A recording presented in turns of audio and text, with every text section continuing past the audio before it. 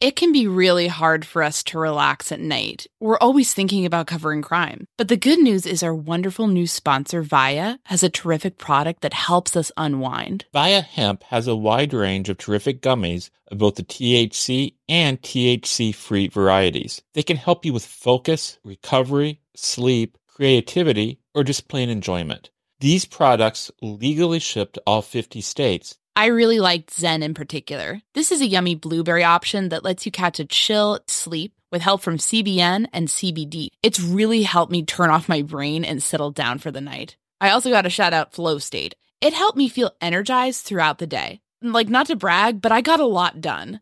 I'm talking about doing several interviews and editing a whole show from start to finish, not to mention jumping on some of the latest filings in the cases we cover. It really made me feel sharp and ready to tackle any challenge. I couldn't recommend this more. Via has so many great gummy options to choose from. Everything from guava berry low dose that allows you to microdose THC to the chill-inducing Delta-9 gummy dreams. Head to viahemp.com and use code MSHEET to receive 15% off and one free sample of their award-winning gummies.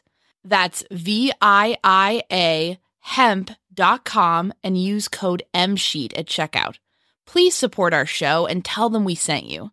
Enhance your everyday with Via Hemp. Again, if you're 21 and over, you can get 15% off plus a free pack of award-winning gummies with our exclusive code MSheet at viahemp.com. That's VIIAHEMP.com. Getting the smile and confidence you've been dreaming about, all from the comfort of your home, isn't a total mystery with Byte clear aligners. Just don't be surprised if all your friends start asking, "What's your secret?" Begin by ordering your at-home impression kit today for only $14.95.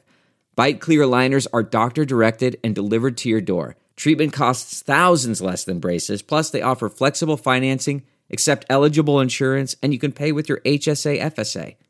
Get 80% off your impression kit when you use code WONDERY at Byte.com. That's BYTE.com. Start your confidence journey today with Byte. Delve into the shadows of the mind with Sleeping Dogs, a gripping murder mystery starring Academy Award winner Russell Crowe. Now available on digital. Crowe portrays an ex-homicide detective unraveling a brutal murder he can't recall.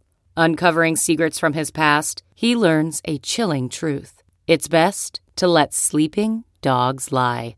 Visit sleepingdogsmovie.com/Wondery to watch Sleeping Dogs, now on digital. That's sleepingdogsmovie.com/Wondery. Content warning. This episode contains discussion of rape and murder. Last week, we told you about the I-70 killer, a serial murderer who took the lives of 6 people at 5 different locations near I-70. The highway that reaches east-west from Utah all the way to Maryland. Today, we will continue our conversation with Michael Crook, the IMPD detective who caught the first of the I-70 killer's confirmed murders and has been involved with the case ever since. We will discuss the challenges of working a case involving so many different other law enforcement agencies and the possibility that the I-70 killer may have started his murder spree sooner than we thought, and that it may have continued longer than we know. It is important to note that even though the I-70 killer's confirmed murders took place 30 years ago, it is not too late for this case to reach a resolution. Just last month, police succeeded in unmasking the I-65 killer, who is known to have operated primarily in the late 80s.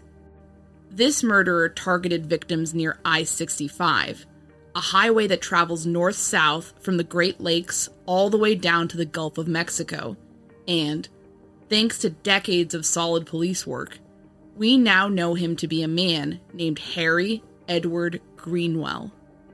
As we will see, it is also possible that Greenwell may be responsible for the I-70 killings as well.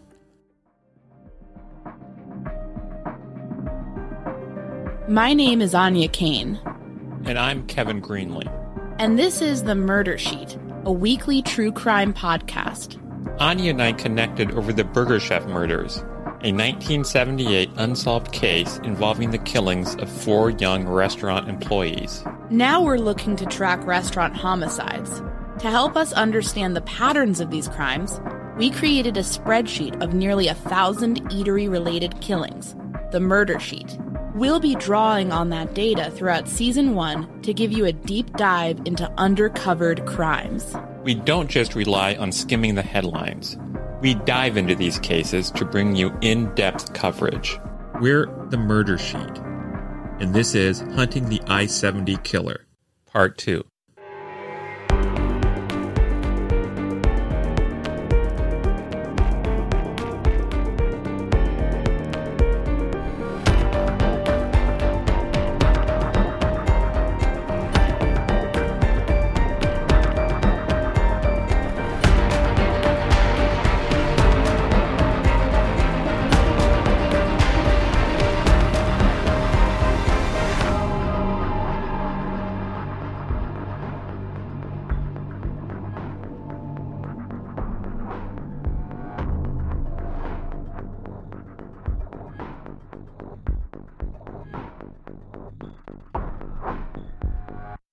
Michael Crook joined with a team of investigators from multiple law enforcement agencies in different states to try to capture the I-70 killer.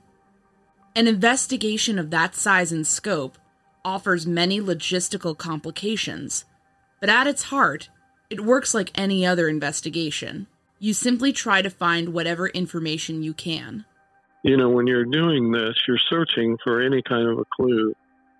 And there are some crazy things that naturally happen, and people would eventually call in and want to provide you information, which in many, many cases was just very misleading, or which could have been intentional or not. Crook recalled one incident where it was very much intentional. We went to Bloomington to track a guy down because the caller on that was his wife, and everything she said fit. Everything. His description, everything.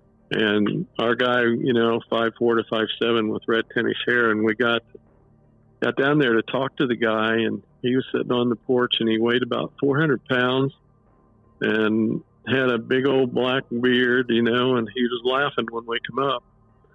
He says, "I know why you're here. My wife called. She caught me cheating on her," and, so it's like, we spent, hours looking at this guy, and then the drive there to go talk to him and make sure that we were going to be safe in our approach to him and all that, only to find out she did it because she was mad at him at the time. So there's so many misleads that come in. And that incident happened decades ago, and it is important to note that the investigative team still works on the case to this day. We have continued to have periodic meetings and communicate. We had a meeting in St. Charles, hosted this meeting, where we again went through things and see if there was any new developments. And now, having said that, over the years we've still communicated by phone, but we didn't have Zoom to be able to make these calls and things of that nature. It was just, but we did, try to communicate with each other, and we did so. One thing the investigators have taken a close look at, of course, are the basic facts of the cases themselves, to see if they offer any clues. For instance, during his known murder spree, the I-70 killer visited at least 3 different states. This guy is doing some serious traveling, and also he commits these in a period of less than a month here, or about a month, I guess. So what's going on? That is he a traveler by business or by pleasure, or is he just out randomly doing this, or what in the world's going on? And it's very hard to really figure that out unless we locate and talk to the individual. And it also may be important to note that the murder sites may have had something else in common besides their proximity to I-70. there's I realize that we all did, I should say, on our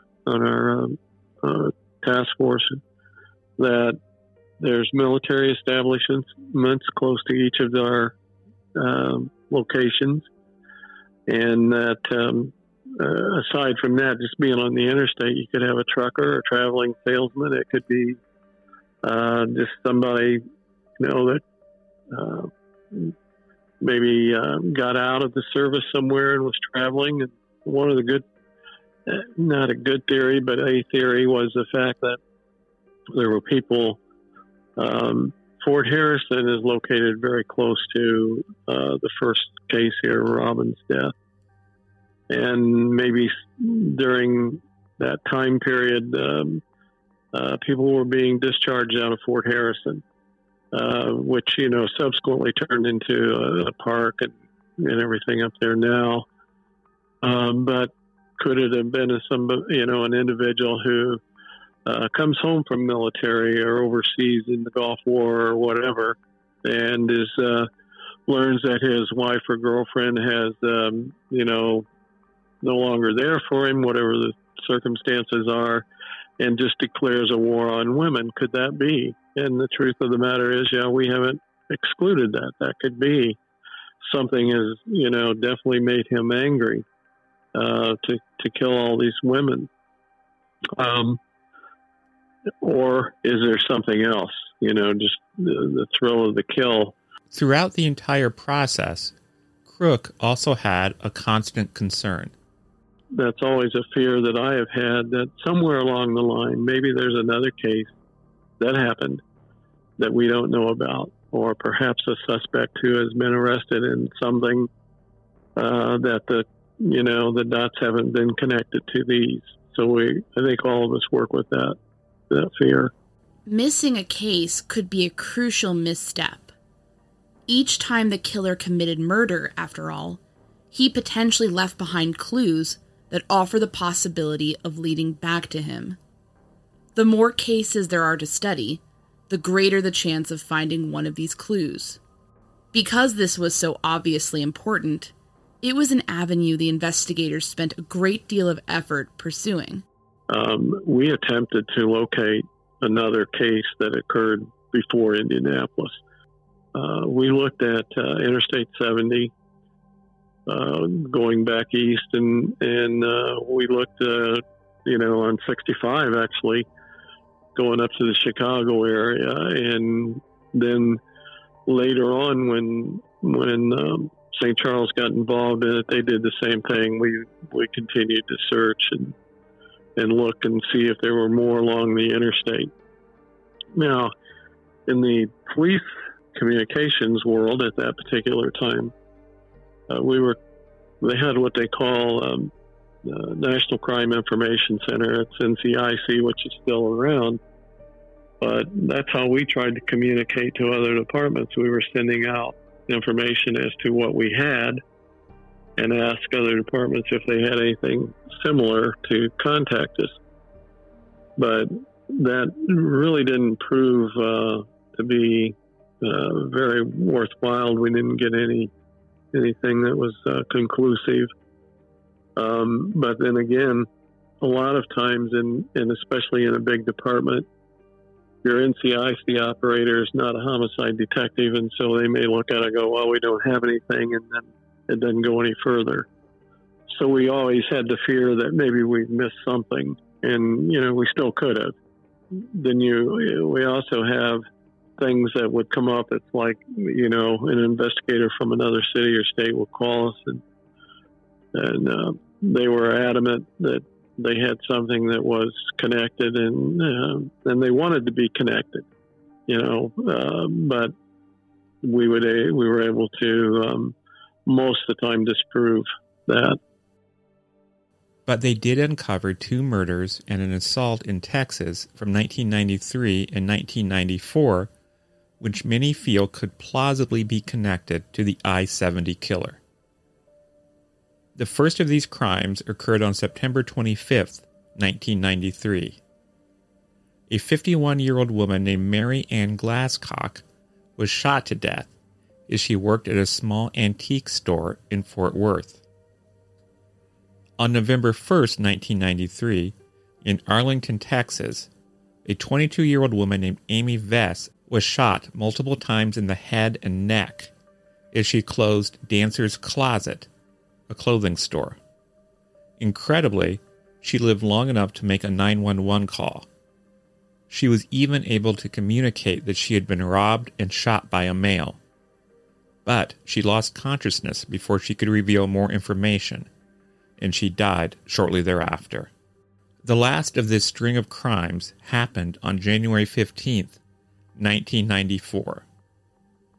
35-year-old Vicki Webb was working at a gift shop in Houston when a man came in. Vicki described what happened next to the Indianapolis Star. The man and I talked for quite a long period of time, probably around 20 minutes.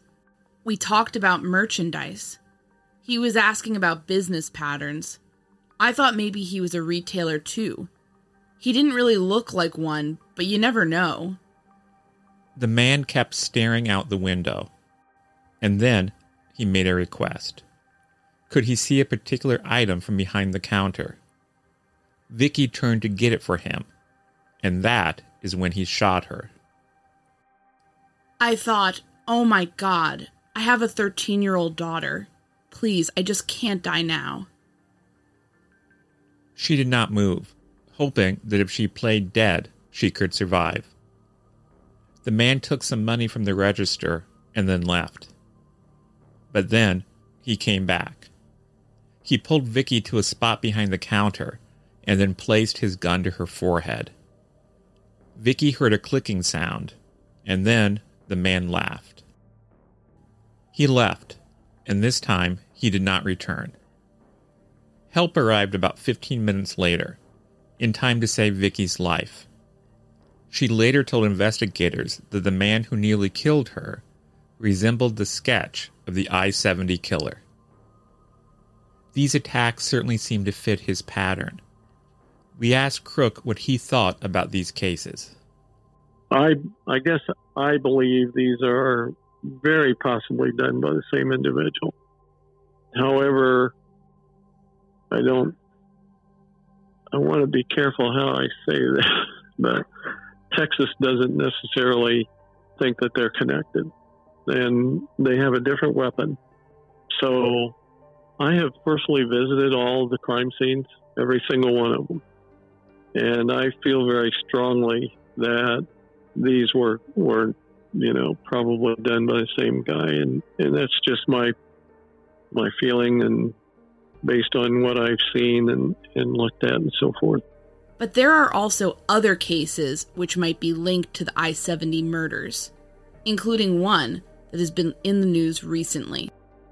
A weight loss journey can feel like a lonely struggle, but it doesn't have to be. For so many of us, lifestyle changes, like deciding to lose weight, adopting a nutritious diet, and taking up fun exercises, are all about putting our own health and wellness first. But it can be really hard to know where to begin, or how to keep the weight off once we've seen some progress. Quick fixes like soup diets and juice cleanses are unsustainable. There's a much better way to embark on this journey that over 200,000 people have already chosen. We're talking about the Row Body program. Here's how it works. Row gives you access to one of the most popular weight loss shots on the market. Their Row Body program then sets up a comprehensive weight loss program tailored to your specific lifestyle, health status, and goals. In addition to the weekly shot, you get one-on-one coaching with a registered nurse. That can help you adopt and stick with lifestyle changes like exercise routines and nutritious diets. It's a comprehensive program that sees participants lose 15 to 20% of their weight in a year on average. But the real benefit is that you keep that weight off. This is weight loss at its most sustainable. With Row, the average weight loss is 15 to 20% of your weight in 1 year, in conjunction with healthy lifestyle changes. BMI and other eligibility criteria apply. Go to row.co/msheet. Sign up today and you'll pay just $99 for your first month and $145 a month after that. Medication costs are separate. Go to row.co/msheet. That's ro.co/msheet. CarMax is putting peace of mind back in car shopping by putting you in the driver's seat to find a ride that's right for you. Because at CarMax, we believe you shouldn't just settle for a car. You should love your car. That's why every car we sell is CarMax certified quality, so you can be sure with upfront pricing that's the same for every customer. So don't settle. Find love at first drive and start shopping now at CarMax.com. CarMax, the way car buying should be. Okay, picture this. It's Friday afternoon when a thought hits you. I can spend another weekend doing the same old whatever, or I can hop into my all-new Hyundai Santa Fe and hit the road. With available H-Track all-wheel drive and 3-row seating, my whole family can head deep into the wild. Conquer the weekend in the all-new Hyundai Santa Fe. Visit HyundaiUSA.com or call 562-314-4603 for more details. Hyundai, there's joy in every journey. As we mentioned briefly at the top of the show, in the late 80s and early 90s, an individual then known as the I-65 killer committed a string of murders along I-65, a highway that runs north-south. This individual, now known to be the late Harry Edward Greenwell, raped and murdered 3 hotel clerks and assaulted a 4th. The I-70 killer, of course, did not rape his victims, but he also traveled a major highway, killing people. Could there be a connection? Crook finds a detail in the I-65 timeline interesting. This Greenwell committed sexual assault in January of 1990 there in Columbus, Indiana. The clerk was able to get away from him in that one. And then ours started in 92. So we had ours. And then the next thing they have him being arrested again in October of 98. So we've got 92, 93, and even, on after that we can't really account for this guy. However, we do know that it was that the motive of killing was different, and weapons was different than our originals. Ours it was a 22 caliber weapon with 8 lands and grooves with a right hand twist, and that's what we've been looking for. But it certainly doesn't eliminate the fact that he could have gotten rid of that weapon. Crook keeps returning to the timeline. So Greenwell, 1990, and then ours started in 92. And then if ours would be connected, then the next ones that we're looking at is the latter part then of 93, September, November, and January 93 and January 94 in Texas. Okay, so what happens then between May 7th of 92 and September of 93? If it is the same guy. And, all right, so what are our possibilities here? Well, there's a lot of possibilities, and this hampers us, but you have, what is it, about 8 or 9 months, maybe? I don't know. What are we talking here? But even if we just say 6 months, what happened to this guy? Why does he go on this hot streak, and then all of a sudden, why does he stop? Again, when we rely on our federal friends to help us with the analogies here, these particular individuals can go on a spree like this and kill, and then they get it out of their system and they're okay for a while. Or perhaps in our case, I'm wondering if maybe the guy got picked up on another charge somewhere, and maybe it was a gun charge even, and they took his gun. Again, when you look at, and I've driven this I-70, on this case and gone back and forth a number of times.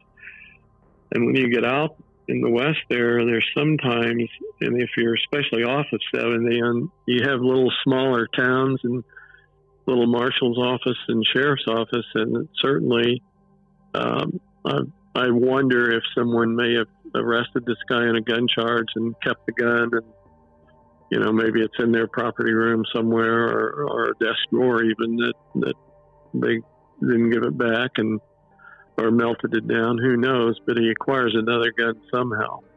And the same caliber, I can tell you, was used in the Texas cases, but it's different markings. So, but what happened to it? Did he get, if he's military, did he get deployed for a while or active duty somewhere, or was he incarcerated for a gun charge or other thing? Maybe he attempted to rob a place, or with the intent of taking him back room, but got caught. So there's a lot of unknowns there as to why it stops, and then why does it start again, and then why does it stop after, if he is connected to the 93 case and the 94 case, what happens after that period of time? This Greenwell is interesting, but he's also, we can't put him in and we can't exclude him really 100%. I don't have the answer to that.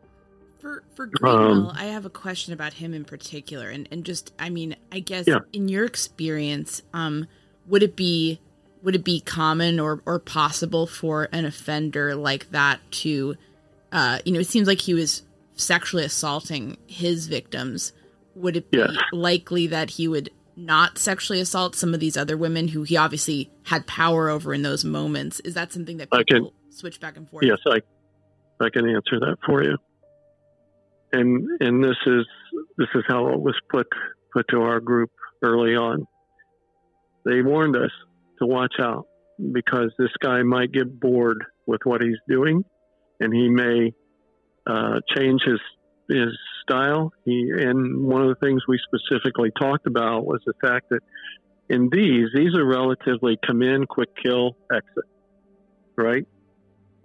As he's done this, he can get bored with just killing these women and now decide to take on a different thing, which would be the sexual assault.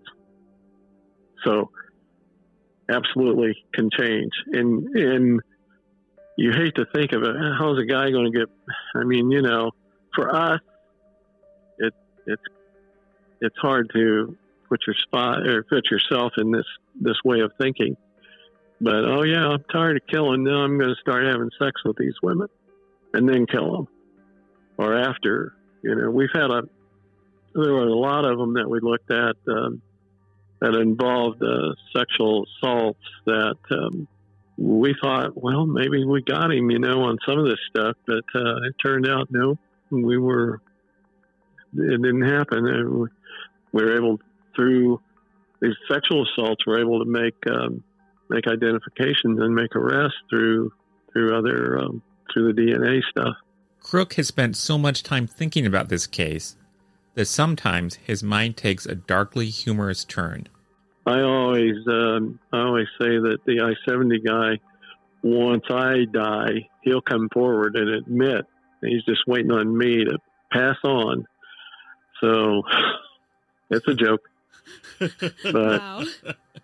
The other guys are like, yeah, I wish you'd hurry up and die then, but anyway, it just haunts you and haunts you and haunts you. And then you got that thing in Tennessee, in Franklin, Tennessee, too. The Tennessee case he refers to is one we mentioned to him.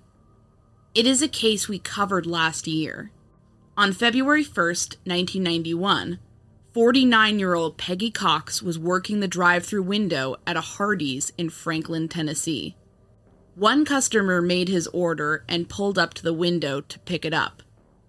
But instead, he shot Peggy Cox in the head, killing her.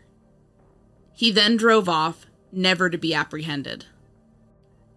A police sketch of a possible witness was published in the newspapers shortly thereafter, and I realized the image bore a startling resemblance to the sketch of the I-70 killer. This sudden, senseless slaying seemed like it could fit his pattern, and we wondered what Crook thought about it. I thought that was very interesting as well, and that might be a tie-in. There is another case that is often mentioned as being possibly related to the I-70 killer, and that is the 2001 murder in Terre Haute, Indiana, of liquor store employee Billy Brossman. Much of this crime has been captured on video, and it reveals a gunman who strongly resembles the sketch of the I-70 killer. This man entered the liquor store, pulled a gun on Brossman, made him go to the back of the store, and then shot him in the head, murdering him. We are definitely looking at that one as a possible connection to ours as well. In that case, there's some pretty good surveillance footage. Yes. Yep. And we've shared that, and that's why we think, it could be. It very well could be. And then, but here again, okay, when we were talking about this one, it's like, well, why didn't Terre Haute pick up on this, And the reason is that we were looking for female victims. And that's why we had assumed that if, Terre Haute, they knew about our I-70, they had one of their detectives on it, obviously. So they just didn't see or even think that they could be connected. But here again, if you go back to our original profile information, it could very well be. I was wondering, what gives you hope going forward? It sounds like there's a lot of dedicated officers who continue to be looking into this case, and I guess just if you could speak to that, what kind of keeps you going in terms of hoping that this will be closed out? Well, there's a couple of things. Number one is that I don't like to, have any unsolved cases. There's a lot of them. I say a lot. I didn't have very many, and I'm thankful of that. In most cases, I had a pretty, a good idea who committed it, and maybe, in some of them, the prosecutor didn't feel comfortable with filing them. So, you're kind of stuck there. But with this particular one, there's two things that drive me on this. Number one is that the family. This is hard to explain sometimes, but the night that I went to their house and met them for the first time, you could just, it was a tight family. I know for a fact that Robin, the victim, was the favorite of the dad. Mom and dad both died. I think her father died shortly after. I mean, this whole thing just killed him. And but her sister, especially one of her sisters, has been with me. As I say, we have a friendship now that, and I want to be able to tell her that one of these days, this is the guy. And I hope that he's alive and that we're able to talk to him and to, ask the questions that family wants answered, all the families. And I just want to be able to do that really for that family. I don't think they always were supportive, because I couldn't give them the answers that they wanted. Maybe they just didn't like me or what I was telling them at that particular time. But as the time has gone on and I've, grown more familiar with them and vice versa, and I've demonstrated to them how hard we are all trying, that makes a difference. And I just want to be able to tell them, hey, this is who did it, and I'm positive. Yeah. And another thing that we have been very cautious about is, we have not said this, but it's okay to say it now. The guy is a coward. The man that is doing this and doing this to these women is a coward. And we didn't want to put that out originally because you don't want to play to his mind and his whatever psychological thoughts he's having. We didn't do that, but actually, this recently, and talking, I was talking to Larry, and Larry said, "I'm getting ready to do an interview with the guy over there in St. Charles," and I said, "Yeah, go. Let me know how it goes." And next thing I know, I'm reading his interview, and he's calling him a coward. It's like, damn, Larry, that went against everything you've always taught us, you know? And he said, "You know what? It's time. Let's call him out. See if we can get him to..." You don't want to generate more murders, obviously, but you do want to, maybe he'll come forward or brag about how he's gotten away with it. So the psyche involved in these people, it's just, you know, you really have to be a psychiatrist, a psychologist or something to figure them out sometimes. And I've got a case that I'll keep it short for you, but this guy, he had stopped to help this lady one time with a tire, and he followed her. Luckily, he followed her. She was smart enough. She didn't go home. She went to her mom's house, and he followed her to make sure she got there okay. And then after that, he's buzzing mom's house. She sees him all the time, but he didn't know where the girl actually lived. He ends up following her one night, and she comes out of a bar, and she's with her friends, and they kind of separated at you know, when they came out to the parking lot, and he was able to force her into his car, and he drove her out there in Hendricks County, and ended up, you know, she's fighting him, and he ended up killing her. And you would think, okay, you know, okay, but then he shows up, and this, I mean, I'm no brilliant detective here. You know, you got to go with your luck and your instincts a lot. But this guy shows up at the funeral, and he's the first one there. And he goes up like he's part of the family, in, you know, to view. And he asked the aunt. He said, "Hey, these 8x10 pictures you got of her, because she was decomposed." He said, "You think I could have one?" And she's like, "Well, yeah, when we're done with the funeral, I guess you can have one." And then she starts asking, "Well, who is this guy?" And nobody knew, except Mom said, "I got a feeling that's the guy that changed the tire." Anyway, it was. And so the family's calling me, and they're telling me, so we did the surveillance and all that.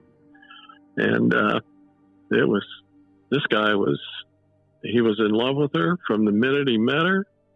He believed that they belonged together, and so he took her, captured her, and took her out there, and then killed her, and then wanted to ensure that everything went well at the funeral. And he sent more flowers than this girl's husband. And then he was the last one to leave and go to the cemetery, and the last one to leave the cemetery, and he had to rearrange the flowers out there and all that kind of stuff. And it was like, wow, classic, and classic behavior here of somebody like that. And brought him in to interview him. He had her driver's license with him when I was doing the interview, but I didn't know it. And it was one of those things where I couldn't arrest him, but I knew he was involved. But anyway, so I said, "Okay, I'll tell you what, how about coming back when I can arrange a lie detector test?" And I can tell you, I don't do that. I hate lie detectors. I think I've only had used the polygraph people 7 times in my career, but that's a whole different area to talk about. But anyway, the guy said he'd come back and talk to me and do the lie detector test. And then that night he shot himself out in a field with a buddy, and had made the comment that, you know, he had killed her, and tell my family I love her. And then he shot himself. And it's like, So anyway, I was able, to clear that. But again, if one goes through these people's minds and if he hadn't showed up at the funeral home and done all that, it may not have been solved as quickly as it was. We appreciate Michael Crook taking the time to talk with us. And we also appreciate the time he and the other investigators have put in working on this case. It has now been 30 years since the lives of Robin Fuldauer, Patricia Majors, Patricia Smith, Michael McCown, Nancy Kitzmiller, and Sarah Blessing were taken. They have not been forgotten, and they never will be. If you have any information about these crimes, please call the St. Charles, Missouri Police Department at 1-800-800-3510. There is a $25,000 reward. In this episode, we relied on reporting from the Fort Worth Star-Telegram, the St. Louis Post-Dispatch, the Indianapolis Star, the Tennessean, and KMOV. To our surprise, we've gotten a number of requests from people saying they would like a way to help financially support our efforts with the show. So, if you are interested, we are relaunching a Patreon page, which you can find at www.patreon.com/murdersheet. Join us there for 2 live video question and answer sessions each month. You can ask us anything, suggest new cases for us to look at, or even offer ideas for new leads for us to follow. If Patreon is not your thing, you can buy us a coffee at www.buymeacoffee.com/murdersheet. Thanks for the interest. Thanks for listening to this episode of The Murder Sheet. As always, thanks to Kevin Tyler Greenlee, who composed the music for The Murder Sheet, and who you can find on the web at kevintg.com. To keep up with the latest on The Murder Sheet, please make sure to follow us on Instagram and Twitter at Murder Sheet, and on Facebook at MSheet Podcast, or by searching Murder Sheet. If you enjoy listening to The Murder Sheet, please leave us a 5-star review to help us gain more exposure. And send tips, suggestions, and feedback to murdersheet@gmail.com. Thanks so much for listening. Audible is the destination for thrilling audio entertainment. Allow your imagination to be piqued by stories that are brought to life through captivating sound design, eerie soundscapes, and dynamic performances. As an Audible member, you'll be able to keep your heart rate up month after month because you can choose one title a month to keep from the entire catalog, including the latest bestsellers and new releases. If you're in the mood for a shocking psychological thriller, check out None of This Is True by Lisa Jewell. Embrace brand new, exclusive thrillers from best-selling authors who are guaranteed to keep you gripped. New members can try Audible free for 30 days. Visit audible.com/thrill or text thrill to 500-500. That's audible.com/thrill or text thrill to 500-500. Support for this podcast and the following message come from Corient. Corient provides wealth management services centered around you. They focus on exceeding your expectations and simplifying your life. Corient has been helping high achievers just like you enjoy their lives more fully, preserve their wealth, and provide for the people, causes, and communities they care about. As one of the largest integrated fee-only registered investment advisors in the U.S., Corient has deeply experienced teams in 23 strategic locations. Corient has extensive knowledge spanning the full spectrum of planning, investing, lending, and money management disciplines. Leverage Corient's exclusive network of experts to craft custom solutions designed to help you reach your financial goals, no matter how complex they may be. Real wealth requires real solutions. For more information, connect with a wealth advisor today at Corient.com. That's Corient.com. Corient.com.